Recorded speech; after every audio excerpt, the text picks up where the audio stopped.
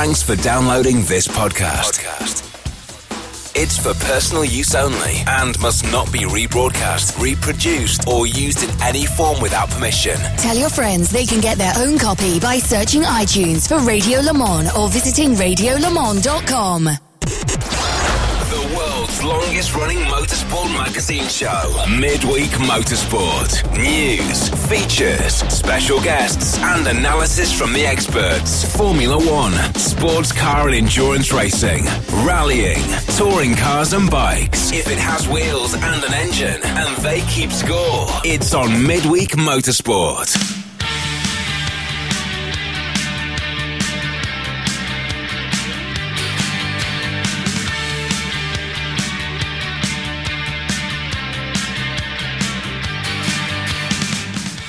Hello everybody and welcome along to Midweek Motorsport. I'm John Hindorf.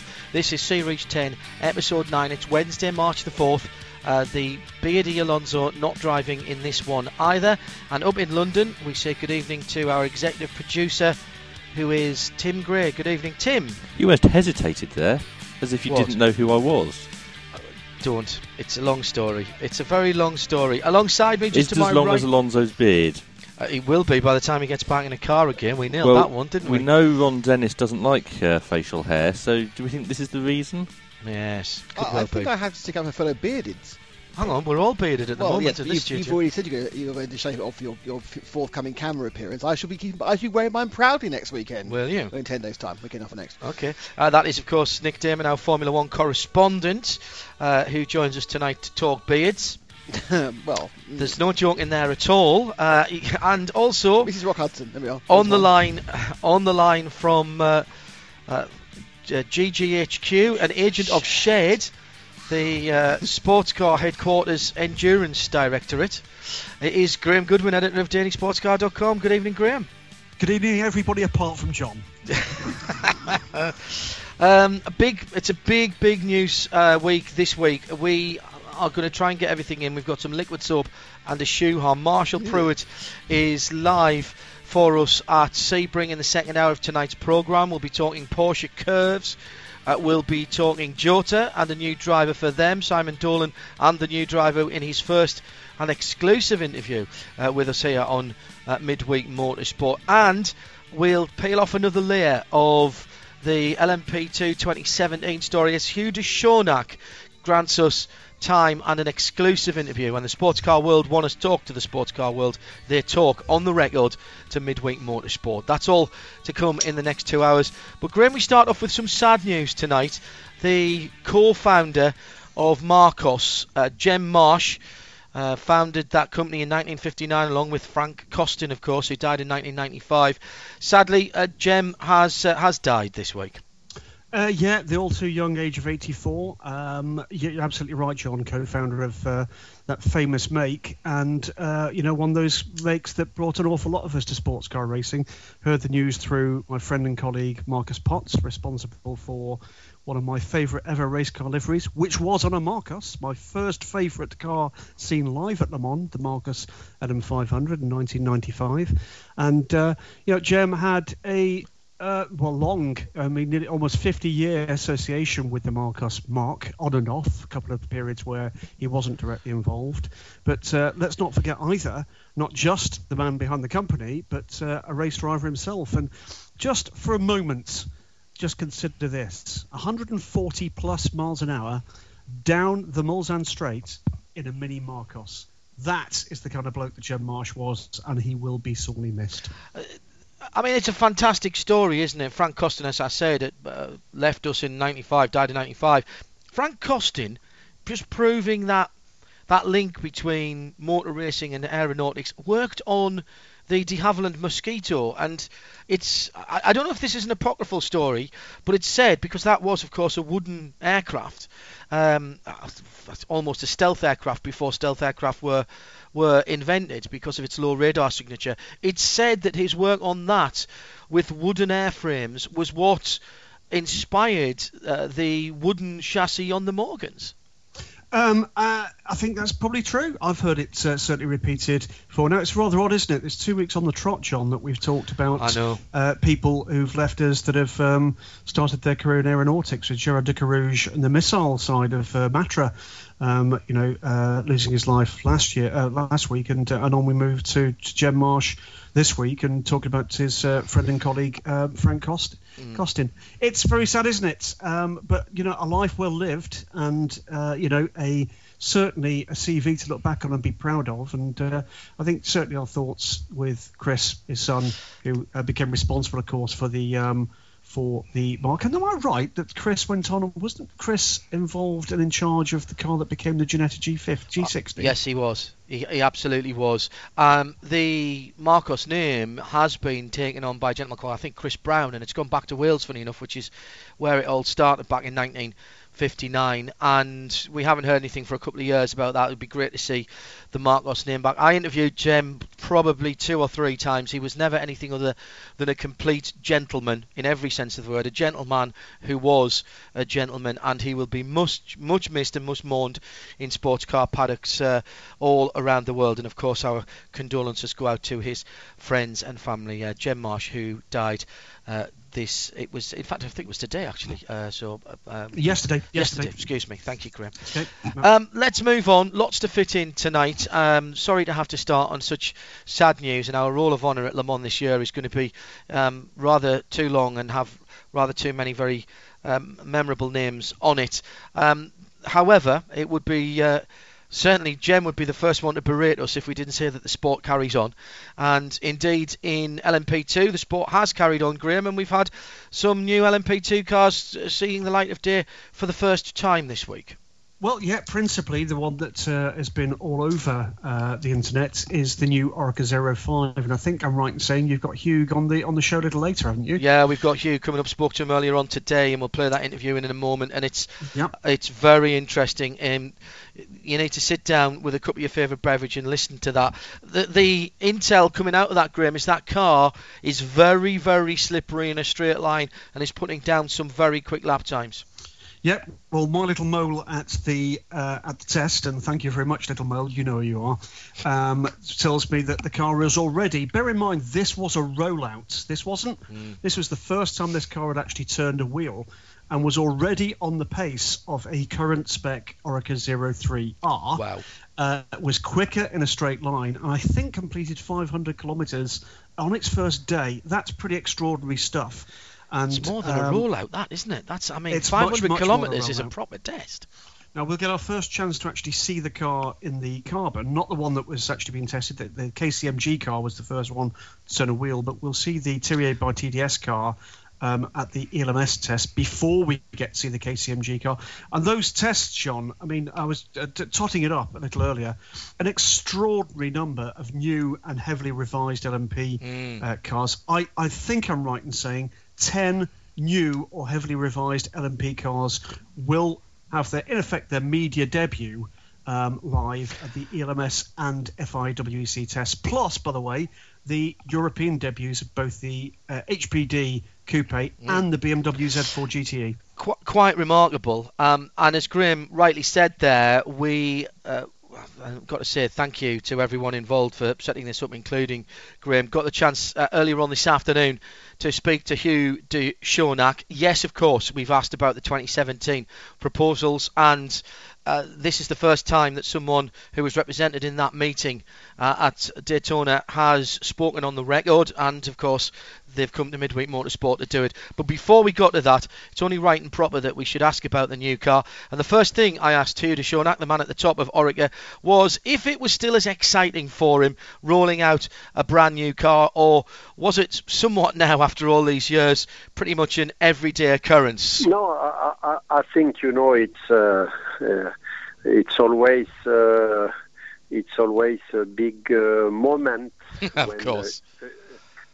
New car is coming, and mainly it's we start by we have built a very good LMP2 with the 03 5 years ago, and this car was still very competitive. Has won many races last year, has won the World Championship, etc. So to do the new model of car, the 05, it's really a big satisfaction. Because it's just always a special moment. It's a little, I cannot say it's like a baby, but it's something that for all the people in the company, the designer, the production guys, it's when everything is, when this car is on the track, it's a real special moment. Is the 05 Hue a big departure from the 03? Is it an evolution rather revolution? How many differences will people, well, not necessarily see? How many differences are there under the skin, particularly as well? Is it a different philosophy in design? It's the big difference is sure open car and closed car. Yes, of course. That's sure. And secondly, I think that there are between 3 and 5% of common parts, which mean that the car is completely new. It's a completely new concept also, because since 5 years there is a big evolution in racing car, and in the same time we have got big experience with Rebellion last year, and with all what our technical staff has learned from the LMP1, generally speaking. So it's really a big evolution. It's a very modern car. That we have built. It's not a 1 year car. We know that this car has to be very efficient for the 3 to 5 coming years, and so it's really a complete new car. And have you been able to carry forward anything specific from Rebellion, or is it mainly just the lessons that you learned whilst you were designing the Rebellion P1 car? No, it's really different because it's an LMP2. First, secondly, because we have to respect the cost cap, and as we are a normal company, we have to be inside because the financial people are there with the design office to remind them when they want to produce an expensive part. So it's a different car, but the concept, the technical concept, the aero package, it's what is a complete modern one, and the last thing that we are able to do. The car, from what I have been told, had a very successful test rollout. Even it wasn't even a full test, and is already very, very quick, particularly in a straight line. I don't expect you to give me figures, but you must be very happy that such a new car is already performing to such a high standard. Yeah, I think we are really happy. We have not tried to do the best lap, definitively, because it was not the target. The first target was mainly to see if the car is immediately well balanced and if the driver are confident in the car, or if they found some mistake. That was really the first step, which is very important. And the result is car very well balanced, good balance on the car everywhere on the track. So that was very good. The second step is with such well-balanced car, if the car is fast enough. And the second step is also the car is quick. As I told you, we are not trying to be the quickest, but we want to see if immediately we are at the same level that the 03, which was the case at the end of day one. So if at the end of day one you are immediately at the level of the 03, it's very positive, because that means that day 2, day 3, etc., you are going to be better and better. The future of LMP2 is looks bright at the moment. We have 8-9 manufacturers who want to come and play. The proposal from 2017 is that will be reduced to 4 manufacturers. Simon Dolan earlier on in this programme saying that the teams haven't been consulted, and he would rather it was left the way it is so people have a greater choice. What is your view as Hugh de Schoenack, and what is your view as the man who heads up one of the manufacturers? More choice is good, or less choice is a better business proposition? No, I think it's the FIA and ACO. They are thinking on the economical situation, and really, I think that it's better to have only a small number of car manufacturers because at that moment it's really a commercial car, and that is to avoid that a team is building just a car for himself and coming with 2 cars to try to beat everybody, which is not the purpose of the LMP2. By selecting only 4 car manufacturers, that means that any team is becoming a team championship, and any team have the choice between 4 manufacturers, and that is to, as I told you, is to avoid that somebody is building a car only for himself. Can that not be achieved, Hugh, by more stringent application of the current cost cap regulations and forcing people to make cars available commercially? No, because I think it's the good way to try to control the cost. Because if a team is building his own car for only his own team, how can you control the cost cap? Because he's not selling the car. He's just using the car. He can build a car to 1 million each car, but nobody can control because he's not selling his car.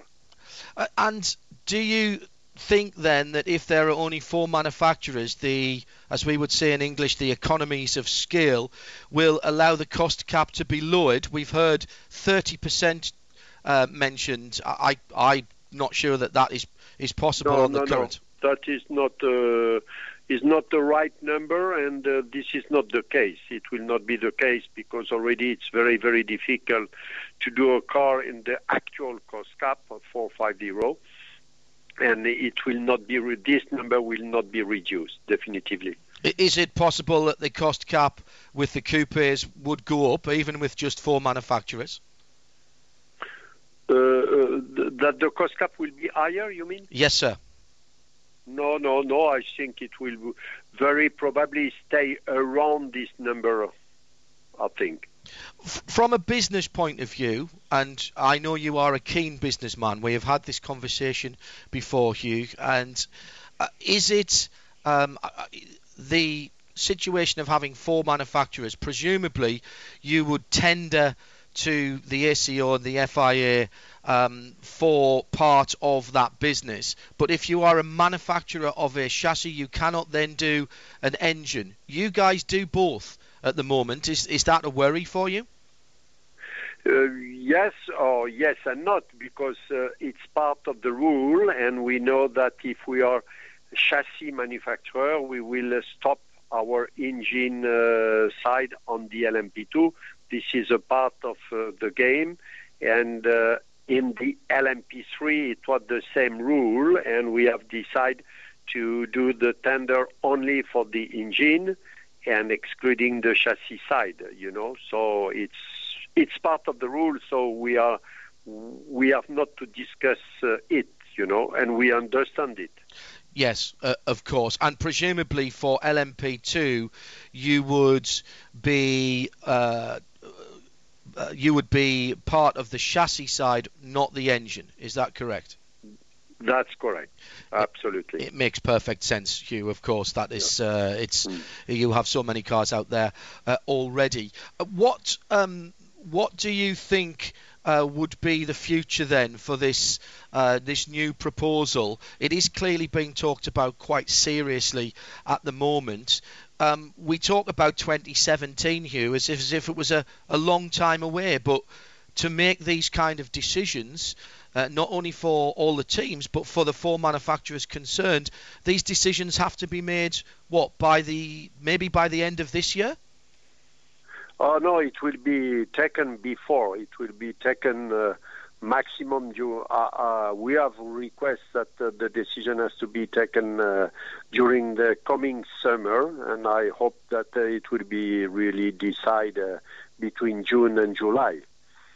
And what is your understanding of what the next part of the process will be for this new proposal?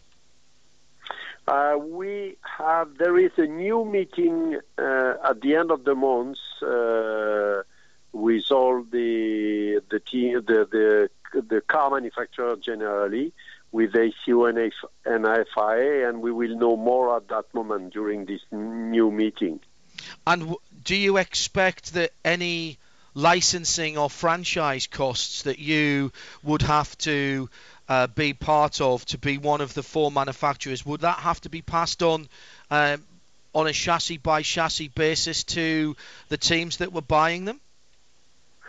It's too early to say that. We have to see when we will know exactly all the regulation. It's too early to know exactly what we are going to do and how we are going to manage it.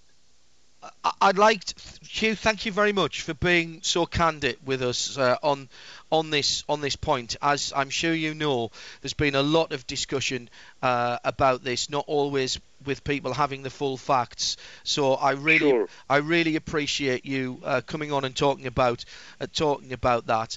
I'd like to finish talking about your new car, because it has been such a successful rollout for you. Looking at the current specification of that car, it seems clear to me, even in these early days, that the P2 cars are going to be quicker this year, and that should take them away from the GTE cars and separate them a little bit. Surely that's good news for everybody, isn't it?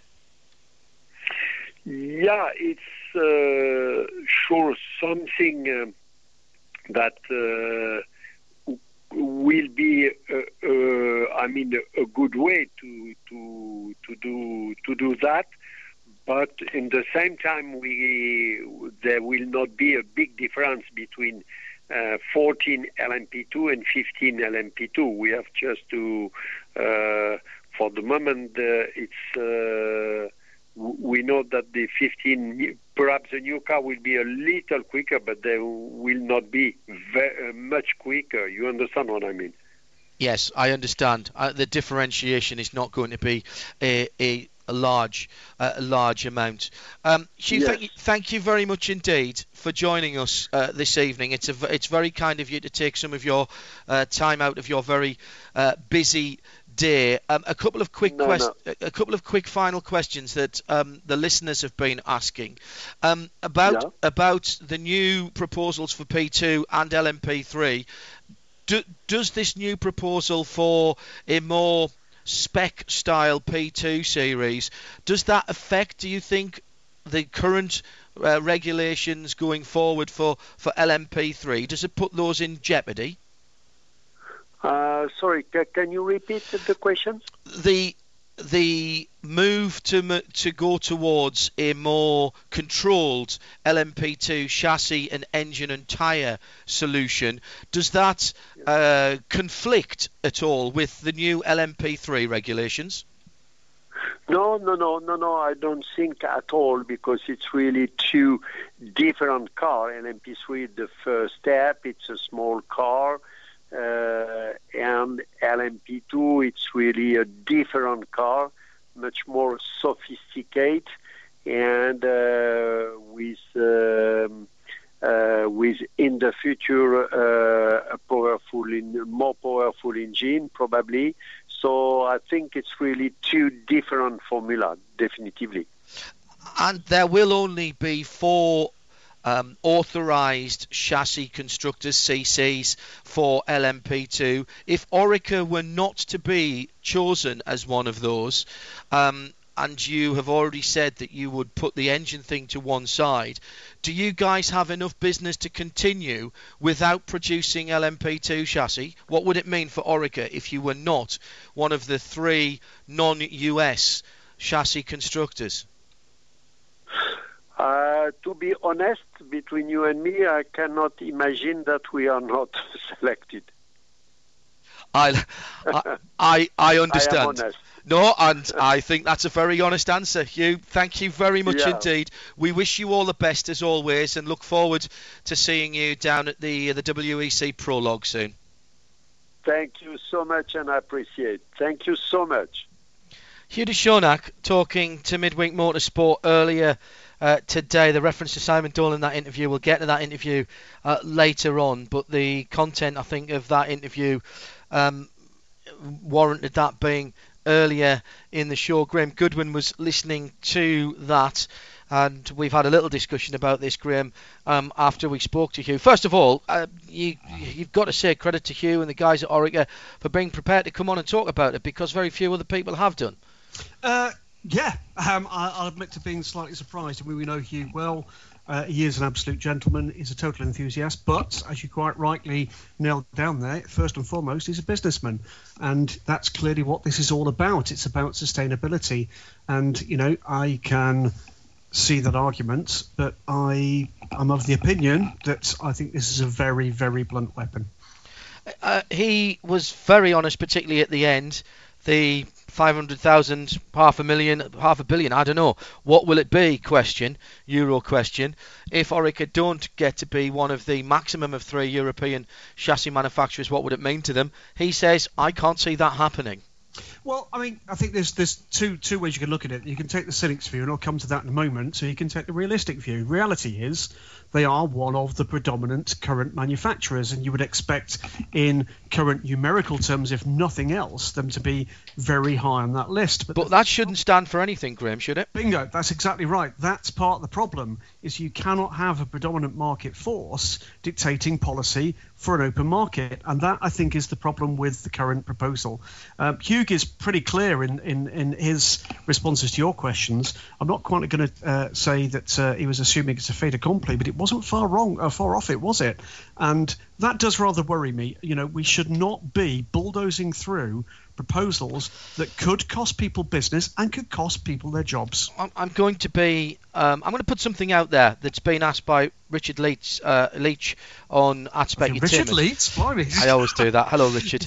He said, I wonder if his answer to the P2, P3 question would be the same if he'd entered the LMP3 marketplace. We thought it was odd that Orica hadn't entered the LMP3 marketplace, but at that stage, we didn't know about the LMP2 proposals, did we? We didn't, but I think in any case, bearing in mind where Hugh's strength is in the marketplace, they have 2 factories, the one that you and I have visited, John, just 2 kilometres away from the Paul Ricard track, and the other one at Magny-Cours, which produces drivetrains. And of course, with P3, and at the moment an indeterminate number of P3s on the way, it's a pretty smart move for him to, if you like, mop up the opportunity that gives them for all the business, if you like, rather than a proportion of the business. But it may very well be that he didn't know exactly which way this was going to go with LMP2 at that stage. Quick final thing on this, and then I want to talk about the car before we move on to Jota, which is the other big story coming through here today on Midweek Motorsport. The timescale that Hugh mentioned there, he wants it, he thinks it needs to be done by June and July. In terms of the chassis manufacturers, we know from the proposal that the engine deal might not be done by then, which will make life a little bit difficult. Again, I'm going to play devil's advocate. Given that the teams have not had a voice on this yet, and we'll hear from Simon Dolan about that in a few moments' time, is this not indecently quick to have had this put out there, discussed at one meeting when not everyone was there, discussed again in the end of March when presumably everybody will be there? Doesn't leave a lot of wiggle room to shave the edges off this or make any changes? Are we looking at something where it is effectively a fait accompli and this is going through whatever anybody thinks? Well, I think I'd say this, John. We've got a lot of new cars coming. Just in the coming weeks, we've got the Stracker Dome will make its public debut, the SMP car, which I think was very much the car that was in Hugh's sights in those comments about cars being built not really for commercial use, etc. We've got the HPD having just made its debut, and I think there's serious doubts as to the future of that program with a common engine, proposal in the rear.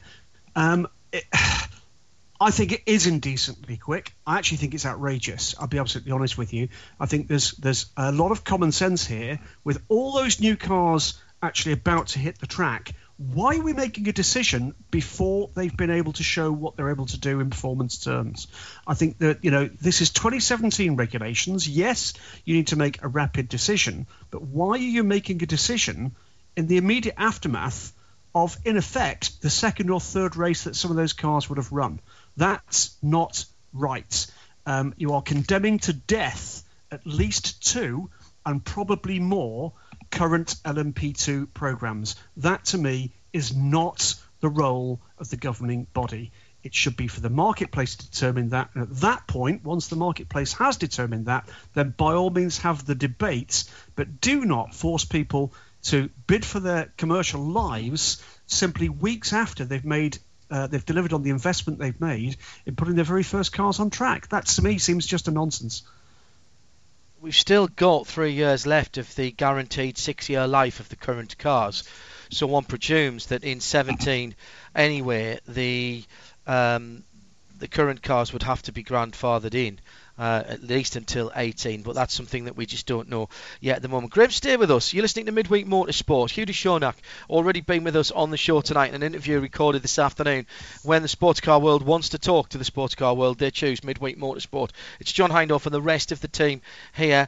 And one of the new cars, or at least new iterations of cars that Graham was talking about there in the LMP2 paddocks that we'll see in the next few weeks, is Knee Zytek, now Gibson, in the hands of Jota Sport. A couple of weeks ago, we told you that Felipe Albuquerque would be back with the team. There's another driver announcement that has come out today. More of that in a moment. Simon Dolan joined us on the phone on Monday of this week, taking time out from a very busy schedule when we managed to grab hold of him. And before I asked him about all of the new developments, I thought it was only right to talk about the fantastic achievements of 2014. No, we couldn't really have asked for an awful lot more, could we? I mean, from the kind of low at Silverstone to coming back and doing what we did, and then the end of the season sort of tailing off a little bit for us. We didn't have the best of races at Ricard or Esterville really, but still coming second in the championship to what was essentially an all-pro lineup. We were really happy, and of course the win at Le Mans was. You'd take that any time over the championship. So, yeah, a really, really special year. We spoke, a couple of weeks ago now last week, to Sam and to Felipe, confirming that he's back on board for everything bar Spa and Le Mans with his Audi commitments. Decisions had to be made during the winter, clearly, because you'd lost Harry Tinknell to bigger and brighter things, and congratulations to you on bringing on that young talent. A thought on Harry, first of all. Clearly you're going to miss him this year, but you can't begrudge him going on to Nissan. We couldn't be happier. I mean, personally, Harry's a good friend now.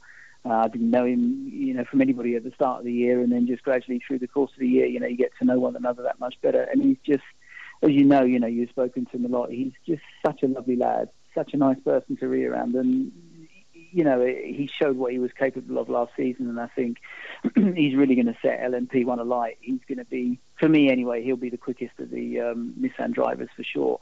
There's an awful lot to Harry. So yeah, we couldn't be happier for him, and we still keep in touch. It'd be great to see him around the track. So clearly then, with Harry gone, Felipe on board with a couple of races that you're going to need to fill in, but you need someone for the full season.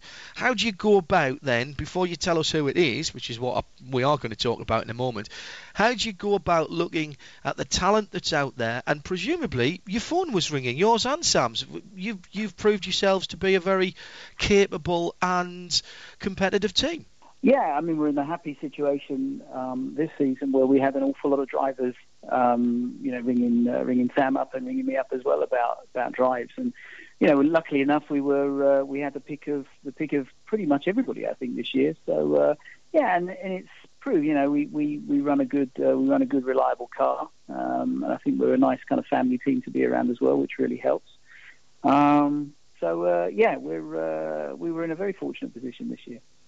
So a decision has been taken, and who is going to be on board? Now, this is for the full season. We're not talking about the Sub-4 Spa, WEC, and the Le Mans 24 Hours when Felipe is on Audi duty. This is somebody who you are going to be a partner with for the whole season. So a clearly very important part of the team, and it is? Yeah, hugely important. And the guy that we're lucky enough to have joining with us this year is a guy called Nick Yellerly, which you'll recognise, I think, probably from single-seater days. Hugely quick driver. Reminds us all very much of Harry, actually, the first time he got in the car. So, very, very proud and very pleased to have him on board. It's, again, as you've mentioned there, someone who's come up from single-seaters. I remember him particularly in Formula Renault UK. He's had what one might call an old-fashioned, a traditional run through his apprenticeship. Started karting only back in 2005, which probably makes you, and certainly makes me, feel very, very old indeed. But he's been up through GP3 and through 3.5. And these are the skills, and we've talked about this before, Simon, these are the skills that make for very good LMP2 drivers. They certainly seem to. And I think what the guys find when they get out of a single-seater is that they're expecting the LMP2 car to be kind of heavier and slower and a bit lethargic. But when they get in, they're really quite surprised as how similar really it is to an F3 car, and it just seems to be a lovely transitions for them. And we've seen it so many times with single-seater drivers coming over and being almost instantly quick in a sports car. And then, of course, the trick from there is learning how to navigate the slower traffic and so on. Which you go. Which is a whole different leap. And of course, there's lots of people that are very quick, and we can all name them from last season. Lots of people who are quick around one lap.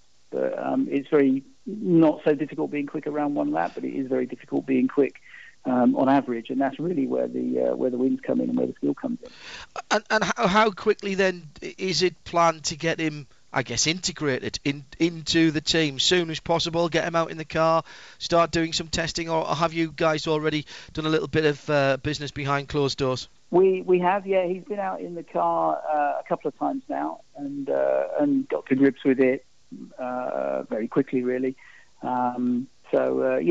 It's looking good. As I say, it's very very similar to when Harry got in the car last season. So if he goes as well as Harry did, then we'll be really happy, I think, and I think he will as well. Yeah, I'm sure you will be. This little, to use a Sir Jackie Stewart phrase, this staircase of talent coming up through single seaters and into LMP2, that is very quickly, through yourselves and other people, becoming, I think, a real shop window for young drivers. Is that what LMP2 should be, do you think, Simon, going forwards? I think really it's probably come because of how silly things have got in Formula One. I mean, I don't think that there's any driver who would, choose LMP2 or LMP1 even actually over a top flight Formula One car. So I think that's still the pinnacle. But of course, it's just, you can't, it doesn't matter really these days how much talent you have, you ain't going to get in unless you've also got infinite sums of money. And even then, it's certainly not guaranteed. And so I think when, let's face it, it's usually the dads that are funding these kids that are going in single-seaters. And when you've got a choice out of paying, maybe what is it now, $2.5 million or something to do a season in GP2 with no guarantee whatsoever at the end of it. Or, depending on what sort of deals are out there, but, a quarter of that amount or less than a quarter of that amount to get a full season in LMP2. And also do the best race in the world, Le Mans, yes. And showcase yourself in front of manufacturers, all of whom have jobs going for drivers. unlike Formula One. So I think it's a logical step, and I think we'll see more and more and more single-seater drivers coming over into sports cars for sure. I mean, it's interesting to see Max Chilton ending up with Nissan, and presumably he had the choice of going to Indy or staying with Marussia or whatever, but he's chosen to go with Nissan. So that was quite interesting. I thought it was interesting what Felipe said when we spoke to him. It's much better to be racing than just to be testing. Yeah, I do as well. I mean, these guys, they're racing drivers. They're not test drivers. They're racing drivers, and they want to go out and race. They don't particularly want to go and sit at Ricard and do a 36-hour test, being on the track on their own, just banging out the laps, lap after lap after lap after lap. There's an element of that being the job, but of course that it needs to lead to racing, yes, because that's where the fun is. And so sports cars again, it's the ideal opportunity, isn't it? LMP2 anyway. Let's quickly look forward to this season. The upgrades from last year's car, not the least, we see it now called a Gibson. How much of that is just a name change, and how much has gone on? How much development? It's looking pretty good, I think. There's no real radical changes on the car at all. The chassis has always been very good, and most importantly, of course, it's always been very reliable. So there's not huge amounts that we want to change on it, but there was obviously our car came out of homologation last year, so there's a few little things that we could do, which we have done, that we knew would find lap time, and which in testing look as though they have done. So we think we're in a pretty good place. The engineers have got a few more toys to play with in terms of setup. But of course, it very much comes down to what everybody else has been up to over the winter with their cars, yep, and then what the new ones are going to be looking at. You've got the Stracker car, the Dome, for example, which we're not going to be racing against directly, of course, in ELMS, but we will be at Le Mans and at Spa. So we just don't know. No one's got any data on that, so we don't really know what to expect. But of course, what we know is that we're going to be reliable, yes, unlike maybe the newer chassis, which are going to have teething problems, as we saw at Le Mans last year with Ligier. I said it was nearly a perfect year last year. Winning Le Mans makes it a great year, whatever else has gone on. But you didn't win the championship that you were involved with, the ELMS. Yeah, I think it's unfinished business. We all felt as though we should have won last year, and we didn't for whatever reason. A self-inflicted reason, I suppose. But that's unfinished business. But again, if I had a choice, if you said to me, well, you can have the championship or win Le Mans again, I'd snatch a hand off for Le Mans every time. And there's a lot of people on the Midweek Motorsport Listeners Collective who've just had a little collective cheer about that. I'm not in any way, and I know you're not being detrimental to the ELMS at all, but it's going to be another competitive season though, Simon. Nothing, by no means is anything cut and dried. Some new people, some new cars, some new challenges for you guys this year. Yeah, I mean, it's going to be, from our point of view, it's just going to be fantastically interesting. It's going to be, I suppose, interesting to see what happens at Ricard in the official test at the end of the month. Just to see where everybody's at, but we know there's going to be a bit of sandbagging going on. So really, the first time we're going to find out is at the race at Silverstone in April, and we know our car's quick around there, and we all know the track reasonably well. So we should be okay. But who knows? Maybe the Ligier's found a couple of seconds over the winter, or maybe one of the new chassis turns out to be epic, and maybe we'll be off. Maybe you just don't know. It's so. A load of new drivers coming in, a couple of new teams. It's really, really interesting. And this year as well, with with a lot more entries in WEC, and that looking a lot more competitive from our point of view, because we're racing on the same weekend at Silverstone. That'll be quite an interesting comparison for us in terms of lap times and so on for when we go to Le Mans and Spa. At Spa, we know that it's already confirmed by you. Spoke to Sam about that, and that the press release is long out, so we're not giving anything away there. That's obviously a great warm-up for Le Mans. Were you tempted, or are you still tempted, with the addition of another WEC race in Europe at the Nürburgring, to stick a little wildcard entry into that? Yeah.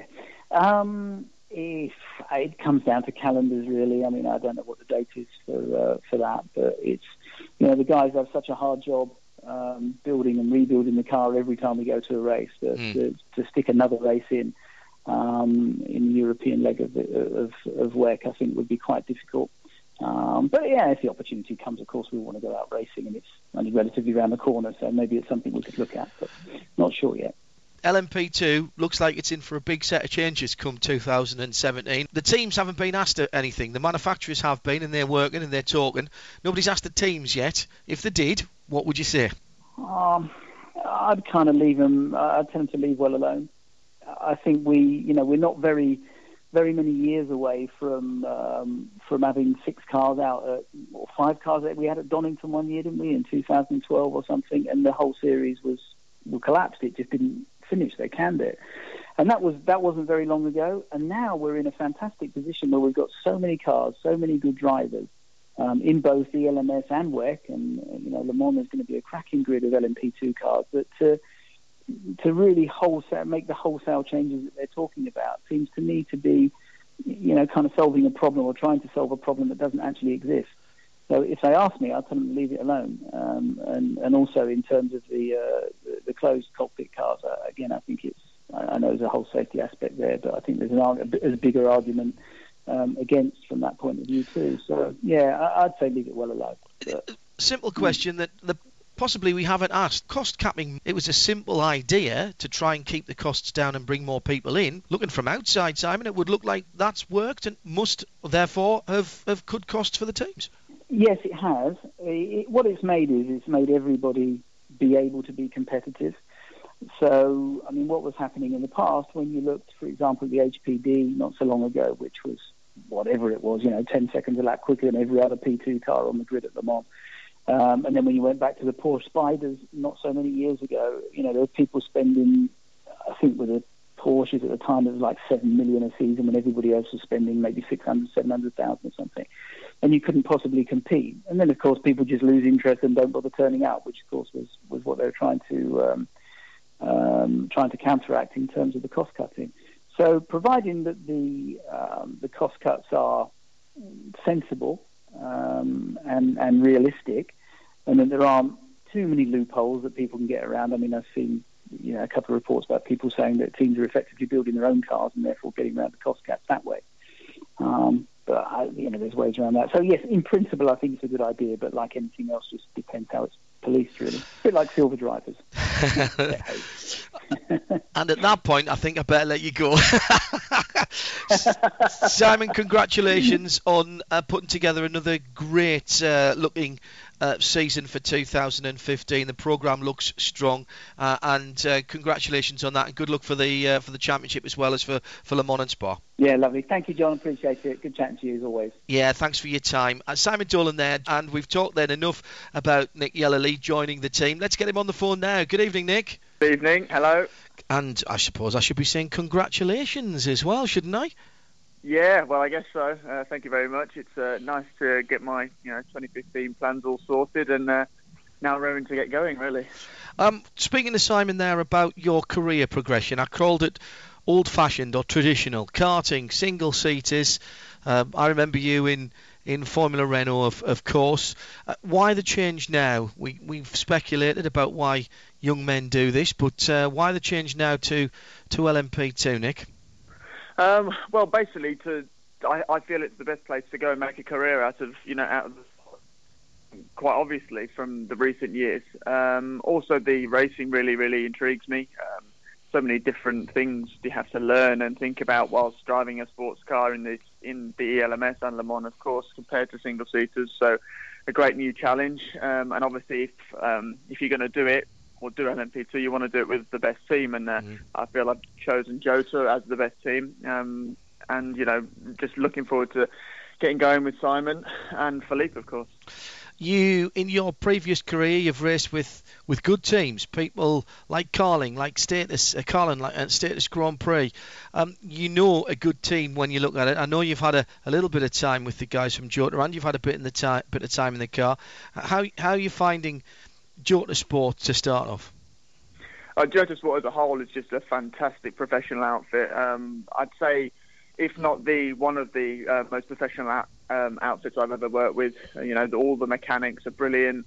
The engineering staff from both Jota and Gibson, the Gibson side as well, of course, is a big factor. And my teammates are great. Just everything's working really, really well. All the tests so far have been really smooth, albeit some weather issues. But yeah, I'm really looking forward to getting going with the guys and just being right at the front. The LMP2 car, I was going to say very different from a single-seater, but you tell me, is it just like a big F3 car? Or, I mean, in terms of its aero, how aero-dependent and critical it is, and the kind of the grip it's getting, you tell me, Nick. Yeah, well, I mean, I've never actually driven a Formula 3 car before, as my progression went from 2 litres into GP3 and then World Series. But obviously the big World Series cars, the old spec from 2011, it's very similar to that, really. I didn't find the transition over very difficult or complicated. There's a few little tricks of the trade, as they may say, just to get the optimum lap time. But for me, within a handful of laps, I was, bang on it and enjoying my time in the sports car, really. You've raced in single seaters for a wee while, come out of karting, as we said. You're going to start at Silverstone, a circuit I presume that in fact I know you've raced before there. It's the full circuit, and is that a good place to get blooded, if you will, in the European Le Mans Series? I'd say probably the best. Obviously, coming through the national ranks of 2 litre Renault, I've done so many laps around Silverstone, just in every configuration you could ever ask for, really. And it's only 40 minutes down the road from my house, so I couldn't really ask for a better opening round for me into sports cars. I know where to go quick, how to go quick. I know where the passing opportunities are. So yeah, I'd say if I was going to choose one circuit to go to get my virginity taken away from me for the LMP2, it'd be there. Number of people tweeting in, congratulating you. Clearly a popular choice with the RadioLeMans.com collective here on Midweek Motorsport. Questions coming in. They're flying into TweetDeck at the moment, but I'll sort of précis a few of them. I'll put a few together. Yep. Number of them talking about career progression. We've talked about it a lot on this show in the past, Nick. In financial terms, do you feel that going into sports cars gives you a better career progression? A lot of people obviously have mentioned that you're jumping into Harry Tinknell's seat, and look what's happened to him. Also, presumably, going through the ranks, you've still got to raise money as well. Do you get better value effectively out of a sports car? Because that's what the guys are asking. They're being cheeky. Do you get better value out of a sports car program? Yeah, well, I guess so. They're longer races, aren't they? Instead of half an hour races, now you're racing for 4 hours, but you're sharing it, amongst 3 guys. The Dunlop tyres last a bit longer than the Pirellis, which I guess is. And as a whole, the career progression is the reason why we chose sports cars. There's still big manufacturers in LMP1. There's Nissan coming this year that makes, another 9 seats in total for Le Mans available. And it's just where everyone seems to be looking at now. You can see in single seaters, you have to be with the best team at the right time to go and win a championship, and you have to have the requisite funds to go and do that. Even that, Nick, I mean, a number of people saying, even if you won the championship, even if you went off and won GP3 or in fact GP2, it doesn't guarantee you moving forward, does it? No. Then you've got to have, the 8 to 20 odd million behind you again just for one season, which, I could think of plenty other things I'd rather spend that much money on than one season of racing. So for me, sports cars was the decision between myself and my management, and I'm 100% confident that's the way forward. Is that actually the numbers that we're talking about GP3 and GP2? Are we talking about many millions of euros, are we? In GP3, GP2, yeah, you can be well in a couple of million euros, for example, I'm sure. I haven't really had the conversations because I know I'm never going to get anywhere in that budget. So I know that's what people have paid, and then for the lower echelons of Formula One, they're paying tens of millions. Some people to go and have a play. It's difficult to justify that, isn't it, to any sponsor? It really is. Exactly. Yeah. Well, I'm sure you'll enjoy it. I think your driving style will really suit what you've got in P2. As you've already found out, it's not that different. There's no driving at 85% anymore, young man. You're ready for that, aren't you? Oh yeah, I'm going to live the dream this year, going flat out all the time. So it's going to be really nice. Back to some real flat out racing, and I just can't wait to get going. As I keep saying, it's going to be one hell of a season. For the most part of the season, it'll be Simon for the whole part of the season, and you and Felipe Albuquerque, obviously, for the bulk of the season. We've got another driver yet to be announced coming in to sub for Felipe when he's doing Audi stuff at Spa and Le Mans, and so we'll keep stum about that until that is confirmed. Number of people have looked you up, and what level of driver are you? What level? I've been told to keep that quiet. You're on the list as a silver driver, aren't you? Apparently, yes. That is. I take it you understand what a valuable commodity silver drivers at your level of experience and speed are at the moment in sports car racing.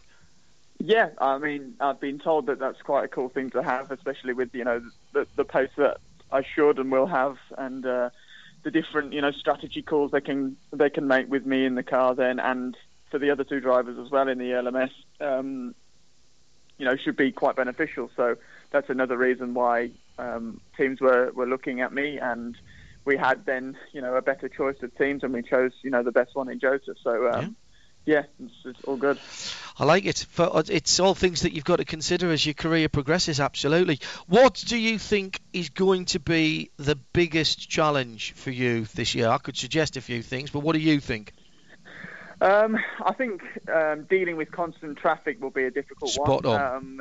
A new one anyway. Obviously, GP3, World Series, and stuff like that. You're all pretty much, within maybe 3 seconds lap from pole to 26 or whatever. Whereas now I'm going to be racing with GT cars, and then in Le Mans and in the Spa race, if we get the entry for the WEC, then we're going to obviously have the P1 cars in and about buzzing around as well, which will be, looking in your mirrors, checking if they're coming 50 k's quicker or whatever. It's going to be weird, and obviously focusing forwards to make sure you don't crash into a GT car or get held up too bad as well. So that's going to be difficult. Fuel savings, a new thing for me, but I've already had a little play in the handful of laps that I've done in trying to get that better, and I know the drill, so I've got a good understanding on how to go about that. So have you had to give up left foot braking, or were you not a left foot braker? No, I've always been a left foot braker, and I'm allowed to keep that, which is nice. Ooh, okay. Save fuel by not left foot braking is the thing that everybody tells me. Now, I've never had to worry about that in any driving that I've done, except obviously when we're trying to get the best mileage out of the Audi going down through France and Spain or something. So if those are going to be the challenges, you're obviously looking forward to them. But is the Le Mans must be a highlight? Is it? I mean, you're aware of Le Mans. I know you've had a single seat career, but you're aware of Le Mans and aware of how big that's going to be this year? Yeah, well, I don't think you actually realise how big it is until you've been, and I've never been, but everyone tells me it is, out of this world. So it's obviously the highlight of the calendar, along with Silverstone for me, as that's my home race. I can't wait to get there, just, feed off the atmosphere and then try and, replicate Jota's performance there last year as well. I just can't wait to get there and take it all in, really. More tweets coming in, and then we'll wrap this up and let you settle down and bask in your preparation for 2015. Do you feel the pressure of coming into a team with as much potential as Jota, a team that just missed out on the championship last year? They've won Le Mans, so in some ways they're there to be shot down. Do you feel that pressure as the new boy coming in? No, not at all, to be honest. I quite like it. It shows that their car's very, very good already. So, that leaves me only one thing to do, and that's just to get in and do my job and be as fast as possible. Really, it doesn't bring any added pressure, as it's actually, takes pressure off, because I know the car's going to be there and going to be quick at every circuit, and we're going to be able to fight for the wins at every circuit as well. So for me, it just ticks off another box, and it will just let me get on with my job. And how are you going to adapt to having to share everything with your teammates completely, not just stand in the same awning, but share the car, share the data, perhaps have to compromise the setup of the car. That's a different mindset, something for you to get used to. Yeah, it's different, but I don't find that too difficult. I'm a quite, personable guy, and I like working together with my teammate, regardless of whether it's in sports cars or in GB3 or in World Series. I feel like it's a good thing to do that anyway, or try and do that anyway, to bring the car forward, and then you can battle it out on the track in single seaters. But here is even better because we can actually, tell each other little driving or little tricks of each circuit, and I reckon will benefit a lot from that, obviously from the guys' experience of my teammates, and obviously I'll bring a new point of view to the team as well. That's true. That's very true. Have you set yourself a goal for this year, Nick? It's sometimes a dangerous thing to do, but often you've got to have things to aim at, haven't you? Yeah, well, exactly. Obviously my aim is with Jota and my teammates is to win the LMS championship. They came very close last year. And that's what we want to go and grab this year. I'm not afraid of saying that because, I don't go into any championship that I enter thinking, I'll come second or third, because that's just not what I'm programmed to do. Also, to go and try and repeat their Le Mans victory would be, the icing on the cake, wouldn't it? So I have very, very high aims and aspirations for this year, and we'll try our best as a team to get on with the job and do it, really. I know you'll enjoy it, so I'm not even going to mention that. Be safe, have a good season, and make sure you come and talk to us throughout the rest of the year, won't you, Nick Yellerley? Yep, thank you very much, guys. Midweek Motorsport. And if you thought that hour was packed with insights and comments, wait till you hear what's next. And coming up in the next hour, we'll have your comments on what you've heard from Hugh de Shaunac, from Simon Dolan, and from Nick Yellerley. We're going to try and hook up with Marshall Pruitt, who is at Silverstone for the LMP1 test. We've got news on the Porsche curves. What did I say? Did I? He'd better be at Sebring, otherwise it's going to be very quiet and very dark. We'll have news on the Porsche curves, and a multiple British touring car champion goes back to his endurance racing roots. We'll speak to Matt Neal in the second hour of tonight's programme. But first, some of your comments, and then Graham Goodwin is back with us. And you're listening to Midweek Motorsport Series 10, Episode 9 on RadioLeMans.com. Midweek Motorsport on RadioLeMans.com. So we head into the second hour. I'm going to quickly run down some of the comments here. On Twitter, Right Turn Lover, I'd be very surprised if Orica weren't among the chosen few. That's the CC, the chassis constructors. Michael Booth says, did anyone expect the chassis manufacturers to accept less money from teams buying chassis, turkeys, Christmas, etc.? He says. Hugh de Shaunac, if you didn't hear, saying there will be no savings for teams. It will be a very similar cost cap, at least, as what they've got now. Will unselected P2 manufacturers just be advised to go and build LMP1 cars? Would that work? Says Andrew Smith. And a lot of very good questions tonight. One or two people saying, surely this is going down the way of LMPC. It didn't work in Europe before. Why is it going to work this time with just a different name? An oligopoly and an oligopoly and two monopolies. That's not the recipe for a buyer's market. And Chris Suku says, Hugh makes an interesting interesting point about the cost cap not being controllable, although that's been countered by Right Turn Lover here, saying surely that's just a matter of policing, could be done similar to the claiming rules on MotoGP and Moto2. That does kind of work, Nick, doesn't it? That, in fairness, sort of. Yeah, I think it's a good idea. But as we saw, as soon as you had a claiming rule, someone tried to exploit it, and Ducati tried to get themselves as a non-works team because they weren't doing very well, and get them the advantages. So I always think the more simple you can make the rule set, and the best written, the better. Wessex Dog, hello Wessex Dog, says, I've got a feeling that any discussion on this LMP2 thing will be for sure. It seems to be set in stone already.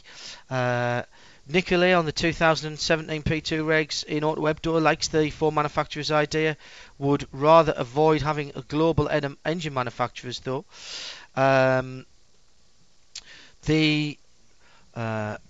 if you're going to be one of the four manufacturers, you're going to be all in favour of it, aren't you? Oh no, absolutely, absolutely. A number of people saying, applauding Hugh for his honesty. AV Geek says Hugh certainly didn't mince his words. Does that mean promises have been given already? Opposite of keeping your cards to your chest is keeping cards on the table, surely. James Fox, one of a number of people saying the proposed P2 plan, could it not be viewed as a barrier to trade, only allowing 3 non-US manufacturers? No. No, because it's a tender process. The Rob Fitzgerald says huge kudos to Hugh, saying he can't see Oregon not being selected. I don't disagree anywhere on that one. And I think it was Turbo Womble that Graham has said SHED, Supreme Headquarters of the editor of Daily Sports Car, which I think is absolutely brilliant. You still with us, Graham? Sounds like he isn't. Right. I absolutely am. Nice. I was doing that usual thing of switching off and listening, as most people tend to do. It's interesting, isn't it? The answer, by the way, to one of your listeners asking about whether or not P1 would be an option. Well, the plus side on P1 is it's not cost capped. The downside on P1 is no one's buying cars. So I think the answer is no. Graham, stay with us for a second. I just want to do this one. AV Geek, I think this sums up a lot of what people are saying. I do appreciate the candour and honesty of Hugh de Schoenack in his interview and respect him as a designer. Having said that, I think these new LMP2 regs are, as Graham Goodwin said, a blunt weapon and not really required. The current P2 regulations are working well for manufacturers, for teams and for fans. I think this new proposal is more for the benefit of suppliers than the teams and the fans. I fear that his comments are the businessman speaking. This is a Hugh de Schoenack, and not those of someone with a long-term best interest of the P2 class at heart. I think that might be a little bit harsh, but yes, I understand what you're saying. Back to AV Geek, who says there is a lot of investment being made over the last 12 months in P2. That investment will be wasted within, at the very maximum, 2 years. If that is not long enough, and commercially the decision needs to be made much later in the year, and more consolidation needs to be given to the smaller manufacturers who could be put out of business by larger manufacturers. Am I the only person who wishes Jota, says Turbo Womble, would hire 2 drivers called Les and Paul to drive the Gibson? Yes, very good. Graham, I'm going to drop you for the moment. Before you do, I've got a quick question. Oh, yes, go ahead. If Oracle were going to be one of the 3, who are the other 2? I'll tell you, I'd be astonished if Von Rote weren't a second. And bearing in mind, and this is, by the way, with absolutely no disrespect whatsoever to the HPD guys, the reality is that it's Honda Performance Development.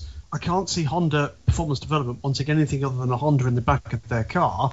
And since you're not allowed to bid for a chassis and an engine, then I'm afraid that doesn't bode well in its current form for that car, which then leaves you with, who's the American manufacturer going to be? Stand up Bill Riley there. You're then left with 3 or 4 current chassis manufacturers and at least 1 and possibly more aspirant manufacturers bidding for 1 place. Yes, and that is going to be very difficult indeed. Simon, I know that 1 or 2 people blew the embargo on the story from Jota. We kept our promise. We did the interviews on Monday, sat on them until this evening. Bit of a snafu somewhere down the line. We're not pointing the finger at anybody. I don't think it was anybody's fault really. Just an itchy finger on the go button. But if you've read or heard of it anywhere else beforehand, that's because the embargoes weren't respected by some other parts of the motorsport world. But thank you anyway to Simon and to Nick for making themselves available. I also would like to say hello to Mick, who says I want 1 week at least to listen live so I can get a name check. Mick, there's your name check. And also hello to Alan at the Crooked Billet, who looked after us all brilliantly. Well, Alan's the star as far as I'm concerned, and I'd like some more this afternoon cocktails. Yes, which we haven't got a name for. As well. Very refreshing. Yes, very which pleasant. I picked all of the ingredients bar 1 out It was of. an excellent time to finally get Rachel to be the designated driver, and you got Joe. Yeah, and I got Joe as a designated driver. So Alan at the Crooked Billet at Milton Keynes, thank you very much indeed. And more of that particular hostelry as we come up towards Silverstone and the WEC here on RadioLeMans.com. I'm going to drop Graham for just a wee moment, and we'll get him back in a little while because we've got some more. If we've got time, we'll grab some more news on sports cars in a wee moment's time, because I want to talk about some of the performance of bits and pieces. But with any luck, we should be able to say hello across the ocean and welcome from Sebring, from Racer.com, Marshall Pruitt. Good evening, Marshall. Good evening, and I apologize for the poor audio quality. I'm having technical issues. I can hear cars in the background, Marshall. I think we can hear cars in the background, MP, if nothing else. Welcome to the show tonight. I know that you've been having work to do out there, so let's get straight down to it. The cars are on the track. The P1 cars have been there. Nissan have already packed up and gone back to Indy, not because there was anything wrong. They only were going to do the first day or so of this test. Yeah, unfortunately, they'd hoped to stay a bit longer, Hindy. They had as many as 5 days scheduled to be here. They had a bit of a technical issue late yesterday that has limited their options for staying and continuing the test. Keep in mind, it's a car with a lot of, as Bill Riley would put it, reach built into it. It's a very ambitious car, and as a result, man did not make it to the moon on his first attempt. So there's plenty of aspects of the Nissan which the team are continually learning about, having to prove and such, and you could safely describe their early exit from the test as a learning opportunity that will be capitalized on when they get back to Indy, and you are hearing the lovely folks from Tequila Patron ESM lapping in the background. So all kinds of fun. Also had Audi there, of course. I think this is the 17th consecutive year that the guys from Ingolstadt, now from Neustadt, of course, have come across to do their early or pre-season testing at Sebring, or at least in Florida. They've been down to Homestead a couple of times in that time frame as well. A car that is still wearing the number 1, I noticed in photographs and video, but looks and sounds, Marshall, distinctively different from what I remember it from the end of last season. Yeah, they've done a lot of work on aerodynamics, Hindy. I love it, actually. The car is much more aggressive looking. Sound-wise, to me at least, it still sounds, it sounds like a lovely hushed turbo diesel V6. But yeah, they're working hard here. They'll be here for a few more days. The goal is about 6,500 kilometers. So, everyone here is working incredibly hard. And, they'll take all the secrets that they're gaining and all the things that they're figuring out, take it back to the factory, and hopefully turn that into more speed once they get to the prologue. Is anybody doing any timings around there, Marshall, or is that being kept very quiet? To be honest, I have yet to have the time to do that. I intend to, and one of the nice things, frankly, is, other than some of the technical aspects of the car, which Audi has asked to keep those items embargoed until they release them first, so full respect there. But in terms of everything else, honestly, it's fairly open. Bring your camera. Granted, they're not exactly inviting me under the engine cover, but take the photos that you want, shoot the video, have at it. So, been myself and about 8 other journalists here that are really truly enjoying P1 cars where they belong, Hindy, at Sebring. Yeah, absolutely. And is that's the ESM going round now? That low drubbing noise is the sound of the HPD V6, is it? It is. Wow. They have both the brand new coupe here, and they have the previous model as well, the open top car. They're using both, frankly, to make sure all the drivers get time. Nick Wirth is here, has been busy with the HPD engineers, trying a few things with the old hacksaw and experimenting a little bit on some of the configurations for the ARX 04B.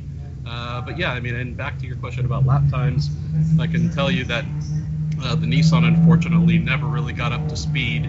I still have to put a watch on the ESM car, and I know from speaking with a few folks that the lap record set by Audi here of a 43.8 that in 2013 has been improved. And hey, I have a special guest here, a really smiley guest, Mr. Hindhoff.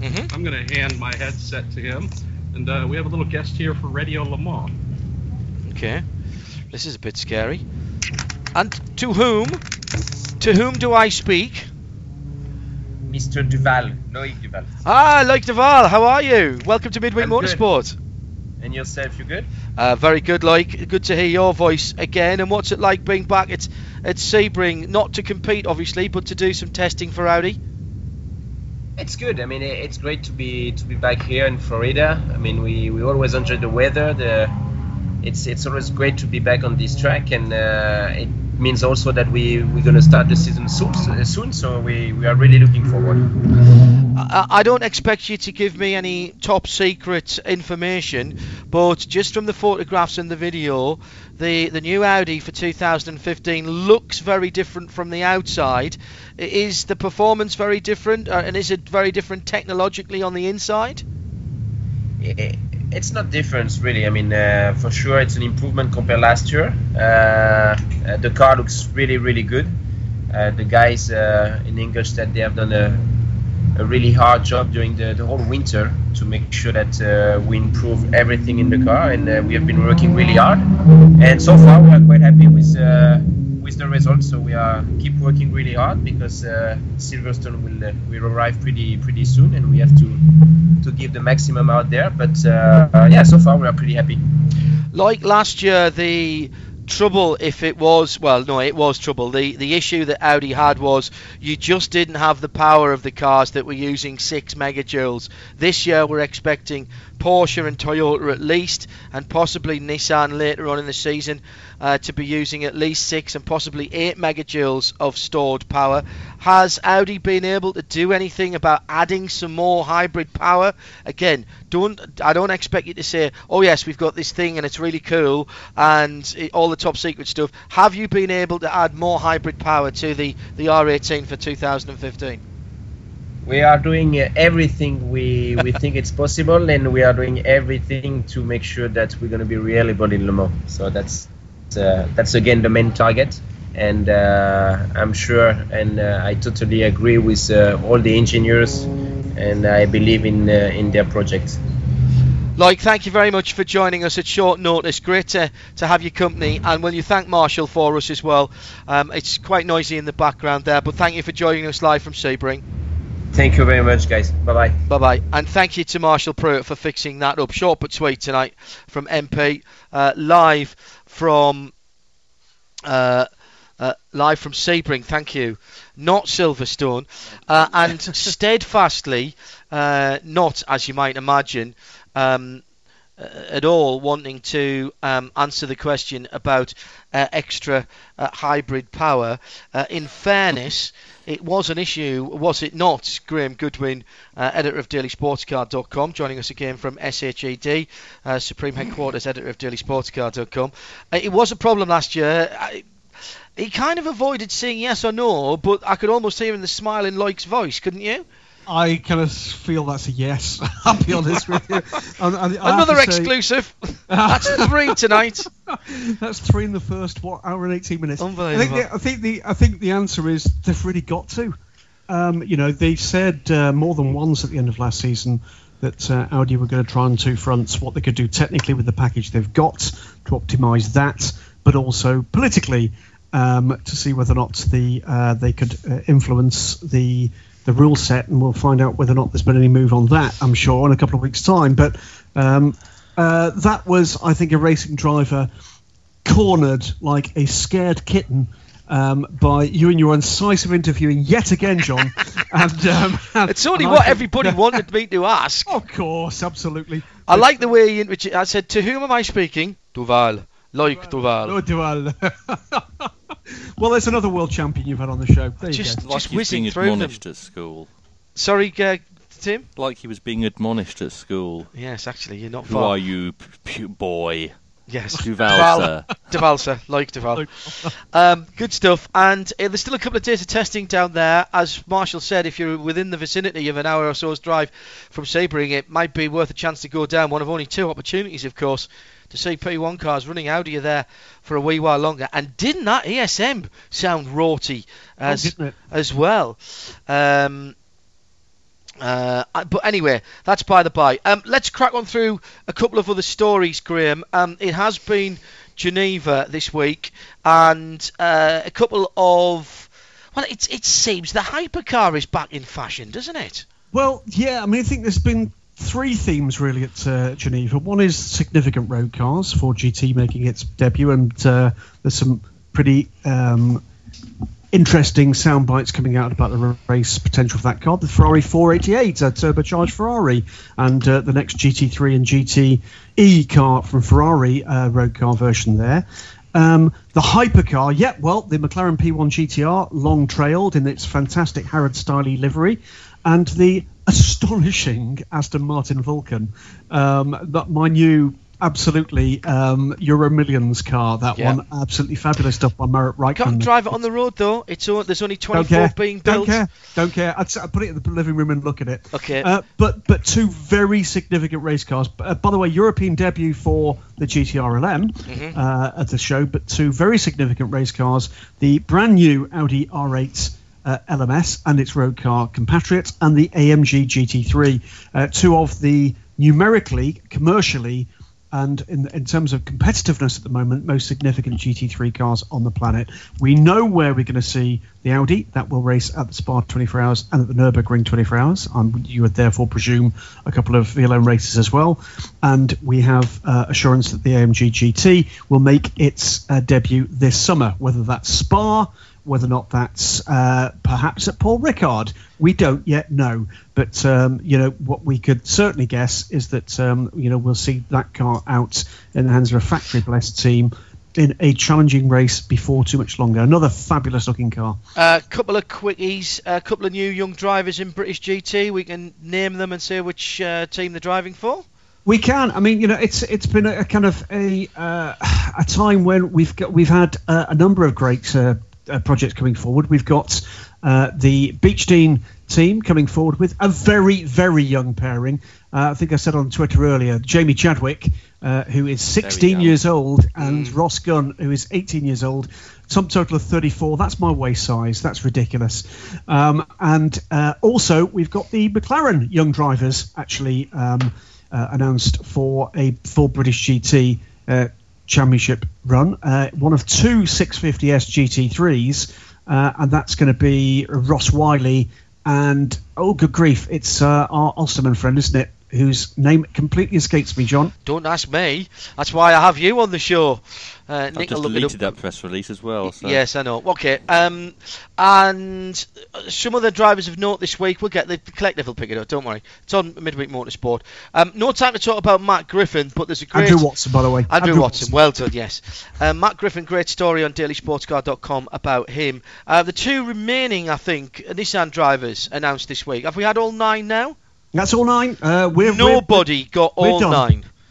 Darren Cox said he would give the best price in the world to anybody who got all 9 on our Facebook, on our Midweek Motorsport Listeners Collective page. I've checked. Nobody got all 9. Did anybody get Max? No. I did.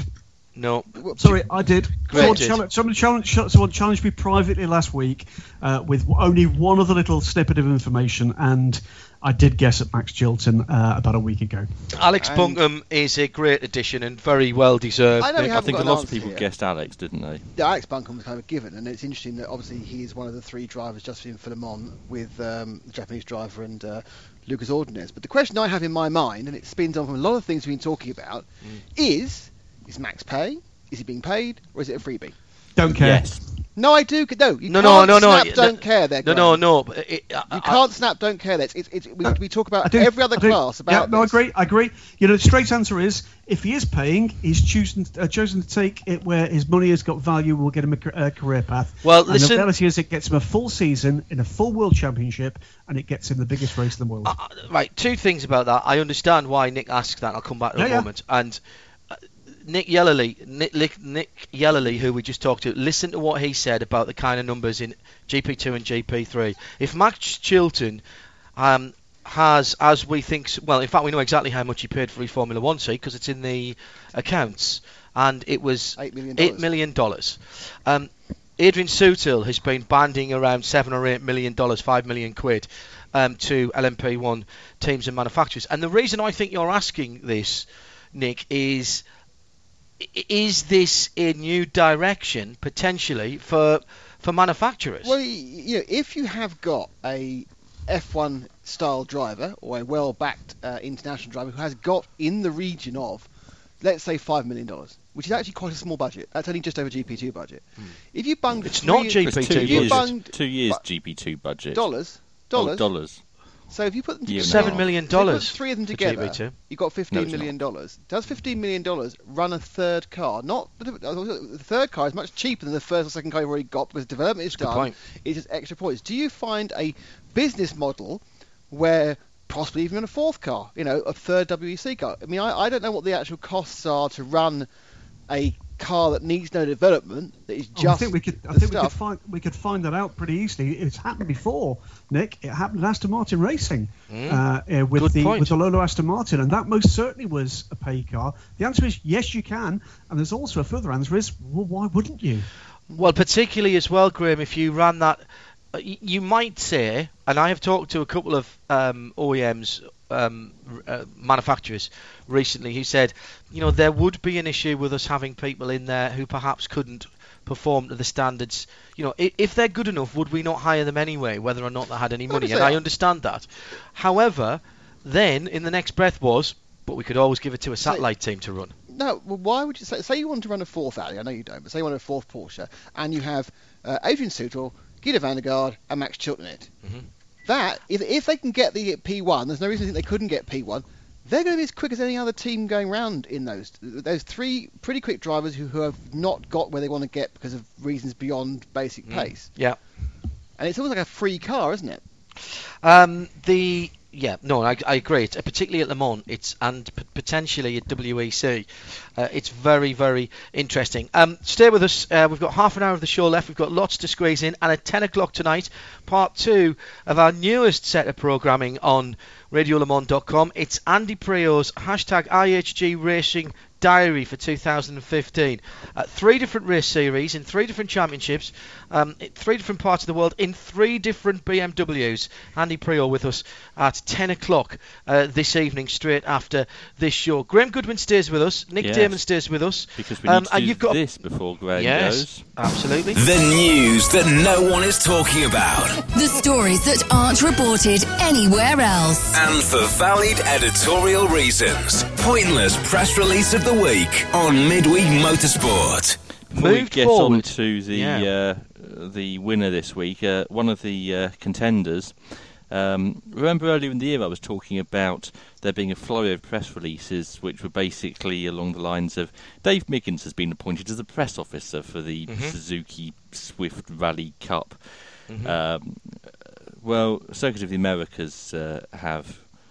Well, actually, they haven't released this. Their PR company has released a statement saying, Circuit of the Americas this week announced renewal of its long-standing partnership with Motorsports Marketing Agency. So, nice little bit of advertising for them there. However, that's not the winner. No. Nick. Yes. Go ahead. Nick, speak up. I can't hear you. Hello. That's better. As a household... The beard. Yes. Which is you and... Rachel and children. Yes, 17 of them. It's like the Von Trapps down there. How many cars do you have between you? Or how many vehicles do you have between you? Vehicles? Yes. Road vehicles. 4. Road vehicles, not radio-controlled ones. 4. And which of those would you say was the the most practical everyday family car? The Q5. The SQ5. So the Q5 is your SQ5. Is your the S is important. Your SQ5 is your practical everyday car. Yes. Graham Goodwin, how many cars does your household have? 2. Which of those is the practical everyday car? Even Stevens, we've got a little Ford people carrier, and we've got my Audi. So Ford or an Audi, both very good. John, yes. How many cars do you and Eve have between you? 1, 2, 3 cars and 2 motorbikes. 3 cars. Okay, which is your practical everyday car? Audi A6 Avant Diesel. The Audi A6. So Audi doing pretty well in this survey, and wonder why. And if you ever come round ours when we're doing a big broadcast and Bradley's here and Nick's here, it looks like an Audi dealership. And Johnny Palmer, yeah. And Paul Truswell. Oh yeah. So I can't even find this press release now. Carry on.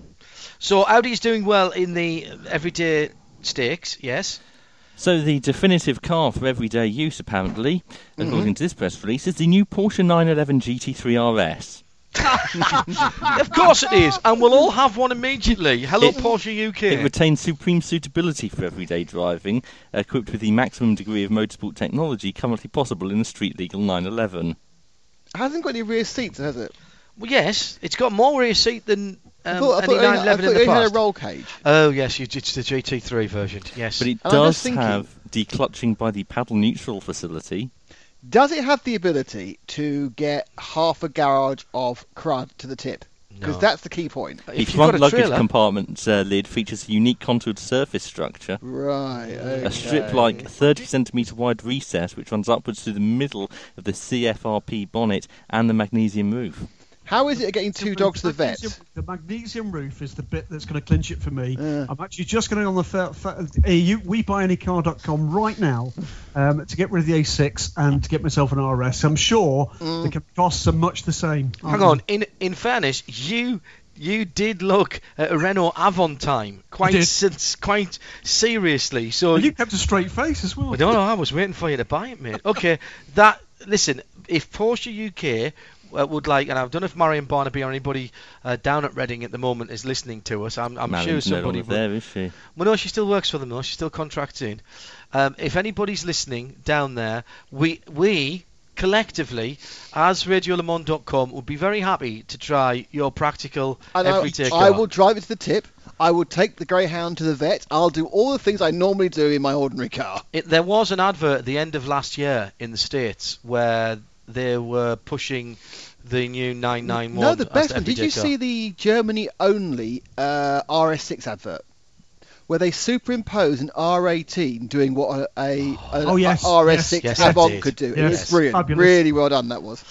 So that is the Pointless press release of the week featuring Porsche, and we'll stay with Porsche and curves. Yes, the 911 has nice curves, and the Porsche curves are a track feature. Have we missed something to the running order? But we what? See, it's probably when you publish a running order the first time in 3 years, you have to stick to it. No, we've done that many times in the past, but we've had to move things around because of the way things happened. Talk about Porsche then. Sorry? Talk about Porsche curves then. Yes, we are going to talk about Porsche. That's exactly what we're going to do. We're going to talk about Porsche curves, and a little bit later than we wanted to, we'll have a quick chat with our man in the travel trade. You'll be aware of these earthworks, and Graham, you stay with us for this because I'll be interested to hear what you've got to say. The earthworks down at the Porsche curves this year. Our man in the travel trade is Richard Webb of Travel Destinations. Good evening, Richard. Good evening, John. And how's things? Obviously working late tonight, so how's things over at Travel Destinations? You busy? Busy, John. Never not working, to be honest. Here we're always around, whether we're online or on Twitter, Facebook, or whatever. But very busy. Everything, big year for us. Lots of events going on, and thankfully, lots of people wanting to join us. It's not our evening tonight, is it? So we'll break away from Richard there and see if we can get him back in just a few moments' time. Graham, this has been a decent story in the last few days. It's part of an ongoing set of revisions to the circuit down at the Circuit de la Sarthe. Yeah, it's part of a kind of range of. Let's say what it is. It's a safety measure. It's as simple as that. And it's registered a fair amount of criticism. But actually what I've spotted in most of the kind of responses we've seen from racegoers is a fair degree of common sense. We are at that stage, I'm afraid, where not just because of what happened 2 years ago, but because what happened a year ago as well. We just had Loic Duval on the show, and we could be talking about a completely different story about Loic Duval after last year's shunt. The reality is that the ACO were staring down the barrel of a gun, and that something had to change. And what we're talking about here is it's on the outside of the entry to the Porsche curves, the very same gravel trap that's claimed, good grief, how many victims now? Certainly Tom Christensen has been in there and in there hard. Mike Newton, I think, ended up airborne in there, didn't he? Yes, he did. Point. Yep. It's a tricky corner. It needs a huge amount of commitment, and if you get it wrong, you can have a very big accident. And that, I'm afraid, appears to have failed the kind of risk register test. and it's going to be a much bigger gravel trap on the outside there. Unfortunately, elsewhere in media world, a year or so back, there was a very ill-judged attempt at drawing a diagram of what was actually going to happen with the gravel trap on the wrong side of the track. Now, the reality here is much bigger gravel trap. That means the spectator bank that's actually behind the tyre barrier there will have to move back some considerable way, which also means that that's going to mean that it's not now going to be available to the general public. Yeah, well, let's see what Richard's got to say about this, because Richard, it is now we've managed to get the line back and stop him sounding like Max Headroom. Sorry about that. This obviously sounds like it might be a bit of a benefit to you and your customers. Started last week down at Le Mans. So this is something that's been planned for a long time. I think the ACO first announced they were going to be doing some works over a year ago now. And what they're basically doing in the interests of driver safety, they're making some changes to the gravel trap, extending the gravel trap just in front of Porsche curves there, and also putting in some energy-absorbing barriers. You'll know the technical term for it. So like the safer barriers that IndyCar and NASCAR use, those sort of tech pro things. Exactly right. So they're all going in at the entrance to Porsche curves there, which is right where our viewing bank has always been. And people who have travelled down with us will know that it's a fantastic view up there, and you can see the cars coming into the curve. You're just on the outside of the bend there as they come sweeping past you into the complex. So it's a great place to be. What people will be able to see from some of the photos and things, and there's an article on our website as well, is that they're moving our viewing bank back. So it looks a bit of a mess at the moment, as all works do. You have to make a mess to make it look better. But the bank is moving back a little bit into our campsite. So it will look a little bit different from in previous years when everybody's gone down there. But what essentially we're doing to kind of counteract that, obviously the footprint of the campsite is changing slightly. So we're moving things around. What we've got to say though here, Richard, and this is very important, is that the viewing at the entrance to the Porsche curves is not, as some people have said, disappearing altogether. In fact, far from that. There will be no public viewing from there, but your private viewing bank, which has been there ever since it's been the radiolemans.com travel destination site, that remains, and it becomes just an exclusive area for you and your guests. Basically, what the ACO are suggesting to us is that they're going to effectively the entrance to the Porsche Curves campsite, which in the past we've always had to keep open to allow people to wander through, the general public, and wander up through the pathways, not through the tents, but through the pathways up onto the banking, will cease to be a public area. So that gate at the front of the campsite, if you like, will become private and exclusive to our travel destination guests. That's the guests staying, camping on with their own tents in Porsche Curves, and also the people staying with us in our event tents, which are the big glamping tents that we have. So those people will have access to Porsche Curves, and they will be the only people with access to Porsche Curves. And in a sense, they'll have the viewing bank to themselves. So there'll still be the public viewing bank. So if people want to watch at Porsche Curves, there will still be a bank on the inside corner, which is accessed via the Beau Séjour campsite. But the Porsche Curves campsite, I think because the barrier is the viewing bank is going to be smaller by nature of the works that are going on there, it's not possible to keep it open for everybody in the public. And whilst lots of people will probably be a little put out by that, unfortunately, it's just not possible to get everybody in there. So it's going to be a private thing for our guests. And the whole of that Porsche Curves area now becomes ours, and enables us to do a few more things for everybody. So it is a positive, absolutely. I think it's really good for our guests, and everybody will still get to see the Porsche Curves. So increased security from your point of view. Your security's always been good there. Exclusive viewing bank, and this is going to start from this year. I presume that's already all sold out, Richard, is it? Unfortunately so. Those people wanting to get into Porsche Curves, yes, it is completely sold out at this moment. We are running a wait list. everybody and those listeners, this will be a reminder to those listeners that have paid deposits, do need to pay us the balance before the end of the month. So there are always some changes around then. So we are running a wait list, and when people drop out, we immediately fill those places with other people because the demand is such. But otherwise, yes, if just a book now at Porsche Curves and our event tents indeed are now completely sold. We do still have some availability in our Flexhotel Village, the cabins. We're down to the last few cabins there now already.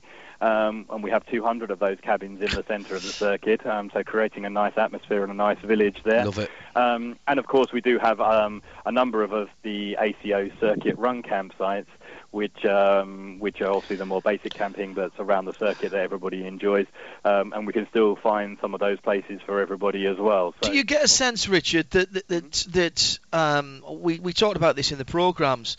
Do you get a sense that this is going to be another bumpy year? We keep seeing that every year almost, don't we? But it seems as though people made their decisions early and earlier this year. Again, we said that in the shows. Yeah, I think this year, it's very difficult to tell this year because there's lots of changes, of course, as well as the changes we just talked about there. There's the change up at Maison Blanche with the Porsche Experience Centre coming in there. And they lost 450 odd plots from that area. And I'm pretty sure those people that go in there this year, it'll be a bit of a different atmosphere and it'll be a different kind of setup in there. So a lot of those people that were pushed out of there early from Maison Blanche started booking into other areas, and it had this ripple effect out. So other campsites like Tetra Rouge and Who started to fill very quickly and earlier than previously, and other people were then who would normally book maybe at the beginning of the year or something were then starting to get caught out because their preferred campsite option was already full from the people that had missed out on their previous choice, and then so on. So they've introduced a new campsite at Epinette, which is in the centre of the circuit, not far from the tram stop. Okay. That's going to be an additional... What, down towards the football stadium sort of area? Yeah, almost opposite the entrance to Who, actually. Oh, okay. So a little bit further down from the stadium there. And that's currently, for this year, it's going to be 1,000 pitches. With a view to it being 1,500 pitches moving forward. The reason they haven't got the full works in this year is because they've got to cut down trees and do other things. This is an ACO campsite, though, so as we've said before... campsite, and as I understand it, it will be 99% ACO members in there this year, most of who have been evacuated from Maison Blanche. Right. Okay. Thanks, Richard, and thanks for joining us tonight. For further details, of course, just click the link on RadioLeMans.com's front pages. So, viewing still going to be at the Porsche Curves. You'll access it through the bus as your campsite on the inside. And in fact, Richard and I just talking earlier before we came on the air about the fact that there may well be still some public viewing there, but not this year when the earthworks has just been done and is still fairly muddy. But keep an eye open for that for next year, and obviously we'll keep you in touch. Travel Destinations, a travel partner of RadioLeMans.com. And sorry to cut you off there, Richard, but needs to move on. Coming up on 9:15, and Tim has told me that we've got another guest on the phone. Fingers crossed for this one, as we say good evening to Matt Neal. Hi, John. Long time since we've had a proper chat, and delighted to be welcoming you to the ranks of endurance racing. Come on, what's brought this about then? Well, I mean, the series is growing and growing. I've been looking at it, and to be honest, I've had a few approaches the last probably 18 months, and it's always conflicted, or Dubai's the same week as Autosport Show or whatever, and I got an approach about Mugello, and it was exciting. It was a good opportunity. The team seemed a great bunch of guys, so I thought, why not? Let's give it a rip. We should say yes, exactly. It is the Cravontic FI Endurance Series. You're at Mugello for the 12 hours, which is a 4 + 8 hour race in a VW Golf diesel. Is that right? Yeah, it's going to be a few firsts for me. I think it's going to be the first diesel race car I've driven, and the first time at Mugello. So, yeah, in the deep end. But I'm really looking forward to it. The British Touring Car Series seems to be coming round onto another one of its upswings. Like every series, it has its good times and its bad times. It's had a fairly steady few years. Andy Prio's back in the championship coming up this season. You've got, I think, the most former champions that's ever been in the championship this year. So we're not suggesting that you're going to be stepping away from that, Matt, are we? No, I've still got my commitments with Honda with that, and the season kicks off in 5 weeks, I think. We still haven't tested the new car. We're down to test the new car next week for the first time, shake down the first new car. So, it's no less competitive. It's a full grid. Prio being back on with us is great. Another big name to beat up. We can all have a crack at. So I told Andy he's got to roll his sleeves up and get ready for some action. As a former world champion, he's going to have a larger target than anybody else on the back end of his car, the side of his car, the front of his car, the top and the bottom of his car, isn't he? I don't know, mate. He's a good guy. He gets on with everybody. The BMW was definitely the weapon of choice last year, and it should be strong this year. The only thing for Andy, it's 12 years really since he's raced in the UK on a lot of these circuits, and it's a new formula for him. You know, we've probably got about 2/3 of the horsepower he's used to with his GT stuff and his DTM stuff. So that'll take a bit of getting used to. So if we go back to the Mugello race, longer term, Matt, is that something that you'd like to do a bit more of and try and persuade maybe even Honda, Team Dynamics to get involved in some of these Creventic style international endurance races? I'd love to, John. I mean, our primary focus is obviously BTCC and touring car arena, but a lot of people don't realise that I came from long distance racing. Before I got into touring cars, 500k races, 12-hour, 24-hour. I won the Brit car 24-hour in 1990, I think, dare I admit it. But and I loved it. I really, really enjoyed it. So it's sort of going back to what I was doing back then. Funny enough, just this week, there've been a number of tweets about which touring car series is the best in the world, and DTM was suggested by one well-known weekly magazine, Motorsport magazine, and somebody was tweeting in to say they really enjoyed the Clipsal 500 with the longer race on the Sunday. Is there an opportunity, do you think, to break the mould a little bit? And obviously not this season, but is it something that British touring cars could look towards, Matt, and do a slightly longer race just to change things up a little bit? Jokes apart, John, it's something I've been speaking to Alan about, and Jason has, some of the older hands in it, to bring back in. In BTT, you go back 20 years, we used to have a 1 hour, 2-driver race. So it's a bit of a sprint race, but it's 2 drivers, so it mixes it all up. For the big teams, it allows you to pull big names in, which is good for the championship. For the smaller teams, it allows them to share the budget with second drivers. Good point. And Alan was up for it. That's why with our next generation cars, which we run now, we run bigger fuel tanks to make this happen. So it was available. But he put it to the vote of the teams, and all of the teams voted against it. No way. I don't know why. Yeah, so, but I was 100% for it, mate. I thought it would be brilliant. I remember the nighttime races at Silverstone as well. I was there for those, and I just think it's something different and gives you something else, a bit of momentum, generate a bit of different PR, possibly even get a different audience there. I mean, just bringing everybody back in. I can remember, 2-driver races in the old RS 500 era, and Stig Blomqvist sharing with Gravit, and they were leading, and he threw it off at the last corner. I mean, it was dynamite TV. It was brilliant. Oh, I'd love to have. Well, I'll tell you what. I'll have to get Alan on and see if we can persuade him just to get that done. Because I think an hour-long race or an hour and 10-minute race, whether it's 2 drivers or 1 driver with a fuel stop in the middle, I don't think it makes any difference. I think just people would like to see the slightly different tactics. Do it as a double points race or something like that. It might work. Right, Mugello, let's go back to that. We'll finish off on that, Matt. I know you're busy, and thanks for joining us tonight. You've never seen the track before. You've never sat in the car before. Do you get the chance to do a bit of testing or a bit of sim work? On the Friday of the race, yeah. So I got a test next week on Tuesday, Wednesday in the Honda, and then I've got to literally jump on. The Wednesday, Thursday, I think it is, and then I've got to jump on a plane Thursday night, and I get out to Mugello on the Thursday night. So it's in the deep end, but mate, it's something I've not done before. So it's a front wheel drive with the Golf, so it's I'm not confident. You obviously got to have a few nerves, and I'm really looking forward to it.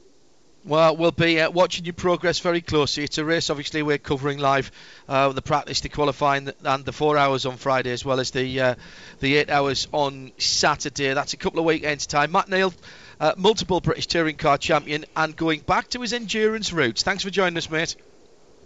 Awesome. Thanks, John. Cheers, mate. Always good to have Matt Neal on the show, and a race you'll be covering, Nick, for us. I will indeed. Johnny and I are flying out the day after him. Same day, Thursday. The format of this race. Same flight, probably. Yeah, almost certainly. You been to Mugello before? Matt's not been either. No, I get a new track. Wow, haven't used it for ages. Always good to tick another track off. Rather later, by the way, Andy Prio's IHG Racing Diaries will be following us just after 10 o'clock tonight, and he'll be talking about going back to touring cards. 5 former champions this year, 7 last year. So I got me mathematics, but we got a world champion this year, which they haven't had for a little while. Tim, what do you got for us? Just to say, the format of this Mugello race is not favouring someone who's never been to Mugello before, because you've got a 45-minute practice session followed by a 15-minute break, followed by a 45-minute qualifying session, followed by a 15-minute break, and then I think there's lunch, and then there's the grid for the race. Yeah, great. That's the way to do racing. That's the perfect way. Good drivers. So if you crash in practice... But don't crash in practice. That's the point. Keep it on the black stuff. The point is, that's the skill, isn't it? Hang on, that only gives me and Joey an hour and a half to warm up as well. No, exactly. You guys are straight into it on Friday morning. While we talk about Matt Neal and obviously the Honda Civic, the new road car's been announced at the Geneva Motor Show this week, and they've sent it to the Nordschleife, where it's done a lap of 7 minutes 50.6. And that's what? A new record. What, for a front-wheel drive car? A front-wheel drive road car. Not much. The Renault Megane was a 750 something. Was that a 52 or a 53 from memory? It doesn't say.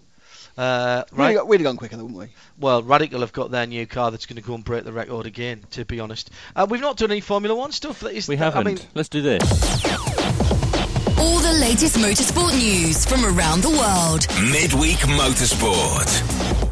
There's only one real story, and that's... no, there's 2 stories. That's Manor. Yeah. Well, there's one story from last week when somebody said... What did somebody on this show say last week of Fernando Alonso, Nick? He's got a silly beard. Yes, he's got a silly beard, which is big common, and he might not be playing in Australia. And what's happened this week? He's not playing in Australia because of second concussion syndrome, and it's not 21 days since he had the last one. No, it's actually 20 by the race day. Which, as we said last week, no joking at all about this. You can't mess about with these kind of things. However, I am going to say one thing to you, Nick. Mm-hmm. Does carbon fibre conduct electricity? Yes, found out to my cost that. Didn't think it did, it does. Hmm. We have carbon fibre chassis to do RC cars, and I have, in the olden days of cells, I shorted out an entire pack and huge scoring across the carbon fibre. This will mean, unless Kevin Magnussen does the whole season with Jenson Button, that it will be since 1975, in a year ending with a 5, since McLaren fielded the same 2 drivers all year in a season ending in a 5. Do you know who they were back in 1975? That would have been Emerson Fittipaldi, and this is a brilliant start from the collective. I've got no internet at the moment. Ronnie Peterson? So I had it down on the internet. I didn't know this, but it's a fantastic start. I'm sure it's Emo. It is Emo. Neither of my computers want to talk to the internet at the moment. I'll go Emo and Peterson. Okay. Who was it in 05 then? No, 05 was 05 the year when Montoya sulked off halfway through. Mm-hmm. And then 95 was when they had Jan Magnussen for deputising subbing. for a race. 85 must have been, that would be Lauder and Prost. Someone must have missed a race for a reason. Did someone come in for a race or two there? I can't remember. Anyway, it's a stat. That's all I'm saying. It's a marvellous stat. So anyway, some months ago, Mm-hmm. before the Abu Dhabi Grand Prix, Mm-hmm. I said there's someone putting some money into Marussia. Yes. They're looking at coming back for Abu Dhabi, but probably won't be able to because of the time constraints. Mm-hmm. And we now know that person was Stephen Fitzpatrick. It was, who is the head of OVO Energy. Yes. Which is one of the smaller energy companies here in the UK. It's not OVO Energy's money, it's independent financing money that has apparently rescued Mana Marussia. And the new chief executive is? Justin King. Whose son is Jordan King, and he's about to do a year in GP2. He's not the new chief executive. He's the temporary chairman. Temporary chairman. Sorry, yes. He used to be the man at the head of Sainsbury's in the supermarket chain. It's going to be interesting for him walking into a company that's still got 132 million pounds worth of debt. 192, I thought it was. It's a lot. Some of it's been recapitalised. They owe a huge amount of money to Chekhov, who was Mr. Marussia until he got bored. The question is how they've gets renamed back. the team to bring the Marussia name back, though. So does that suggest that he's written off some of his debt in order to keep his name there? No, what it suggests is it actually avoids all the issues with changing your name and the Formula 1 Commission and everything else. It overcomes a hurdle. Of the remaining it's like Sauber BMW. Stay Sauber BMW for a year or two after BMW pulled out. Of the remaining 65 odd million quid that is still outstanding as debts, of which there are many, many pages of people who are in debt. 56,000, by the way, to the Borough Council. I presume that's unpaid rates. 30%. Excuse me, I got my numbers wrong. 30 odd million is still outstanding, of which nearly 17 million is Ferrari. Yeah. A goodly proportion is to McLaren. And then all our little friends, our little suppliers in the carbon fibre triangle, isn't it? And £750,000 to a driver. They owe him, do they? Mm-hmm. Interesting. So that's Sutil, isn't it? Somebody obviously didn't turn up and do it, I suppose. And there's a lot of people down there whose names, if you have worked in the motor racing trade around the centre of England, you will recognise. And whilst it's not 16, 17 million to Ferrari, it's 50 or 60,000 or 100 or 120 grand, which for those people will be a lot of money. And that money is still outstanding. But the good news is they've been talking to them. The 2015 car has already done 180 miles. Where? It's on a trailer going backwards and forwards to the crash test. On the back of a trailer from Dinnington to Wokingham, where it's going to be crash tested tomorrow. Mm-hmm. Fig. Well, that's great. So at least we know who the bottom two qualifiers in qualifying one are going to be. Well, we don't, because we only know one of the driver names. Oh, yes, but obviously it'd be somebody with some cash, so line up here for your F1 drive. Well, there's nothing to say. Will it be someone with cash, or will it be someone that Ferrari have placed? Either way, they're either going to be bringing cash or reducing debt, which is exactly the same thing, isn't it? Yes. Someone placed by Ferrari is likely to have a little more talent than someone just having a big checkbook. Can I just say, though, if they're just taking debt away, it doesn't help the team. They have been unable to run that team despite taking in £30 million, 28 to £30 million for the last 3 years.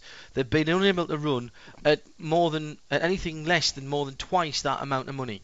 So just helping them with the debt isn't going to going forward make that team any more viable than it was over the last 3 years. Well, the question when is, it ran up nearly 200 million quid's worth of debt. Is any team viable? And because this week we've also heard that Sauber and Force India have been given advances on their payments by Bernie so that they can go to Australia. Yeah, because they've got cash flow issues, because you spend all of your money in a large proportion of money in November, December, January and February when you're getting no money whatsoever through the other door. I mean, it's and when you're absolutely Barasic yourself as Sauber did. They actually had to choose the two drivers who give them upfront payments to get through the winter. That's the hard factor. The point about it is, if you look at pictures of cars, say at the turn of the century, they all had sponsors on them. Even McLaren haven't got a title sponsor anymore. I know they get more TV money, but but the costs have gone up, and it's. Well, that's the reason. Why have the costs gone up, Nick? Because things have got more expensive. Why? It's inflation, John. No. The biggest thing that has inflated in Formula 1 over the last 10, 15 years is how many races they do. Mm-hmm. And of course, they had it was a very expensive year last year with the regulation changes. Luckily, they've seen sense, and this will be at least a 3-year formula without big changes. This year's cars themselves really aren't massively different. They're just sharpening the scalpel. Big changes to the engines, obviously, but that's handled by the manufacturers. I mean, it's good to see that we've got 20 cars. They are absolutely fine, no problem to anybody this year because there's 10 teams and they all get the money for travel. Of course, next year it all changes. We get an 11th team in, so someone's unlucky getting in 16. I was assuming there's still 11 teams in. Which normally I go, oh John, but at the moment I go, yeah, good point. And there's only one at the moment of 4 teams, possibly 5 teams that could potentially not be there next year. I don't think 5 because I think Toro Rosso will be 3 safe. Well, I think the bottom 4 teams as it is Sauber, Fifi, and the Marussia, the 2 Manor. broke teams. Well, broke team one's gone. Caterham's gone. Right. So you've got Manor, Sauber and Force India are in trouble. And Haas, if and when they ever arrive, and if they are allowed to do what they want to do in terms of running an old Ferrari. I mean, Lotus are in a much better position now than they were 12 months ago. They're the reverse of most of the other teams. But they're still not safe. They're still not bad. They're another team that has investigated whether they could get some early payments from Bernie. I mean, they've got. I wouldn't at all surprise me. I mean, it is a bit odd that you don't get your 2014 money until final, but till February 2016. Very, very busy programme tonight, and my thanks to Nick for hanging about and keeping his powder dry at the end. It is the Formula 1 preview next week, and that will be. Are we going to run that on Thursday? Or are we going to run it as the Wednesday show, team? Should we do it on Tuesday? No, can't do it on. Oh, you mean do it live on Tuesday? Yes. Nick says. Sure. Yeah. All right. Fine. Yeah. Okay. 8 o'clock on Tuesday then. A bit of on the hoof programming. It's Andy Prio's IHG Racing Diary next. My thanks. You can't do it on Thursday because Nick's on a plane to Mugello. No, but we could have pre-recorded it and played it out on Thursday. Yeah. We do it Tuesday, then we'll be ahead of the other people. Okay, thanks to Hugh de Shonak, to the guys from Jota, to Travel Destinations, Richard Webb, to Matt Neal, and to everyone else who's been involved in the programme, including Marshall Pruitt, Loic Duval, and Graham Goodwin, our regular contributors, and to Nick Damon here, up in London, Tim Gray. The responsible adult was Eve Hewitt. I'm John Hindhaugh, and there's no time to explain because the llama has got her diary out as well. This programme is a Radio Show Limited production. Tell your friends there's more at radiolemans.com.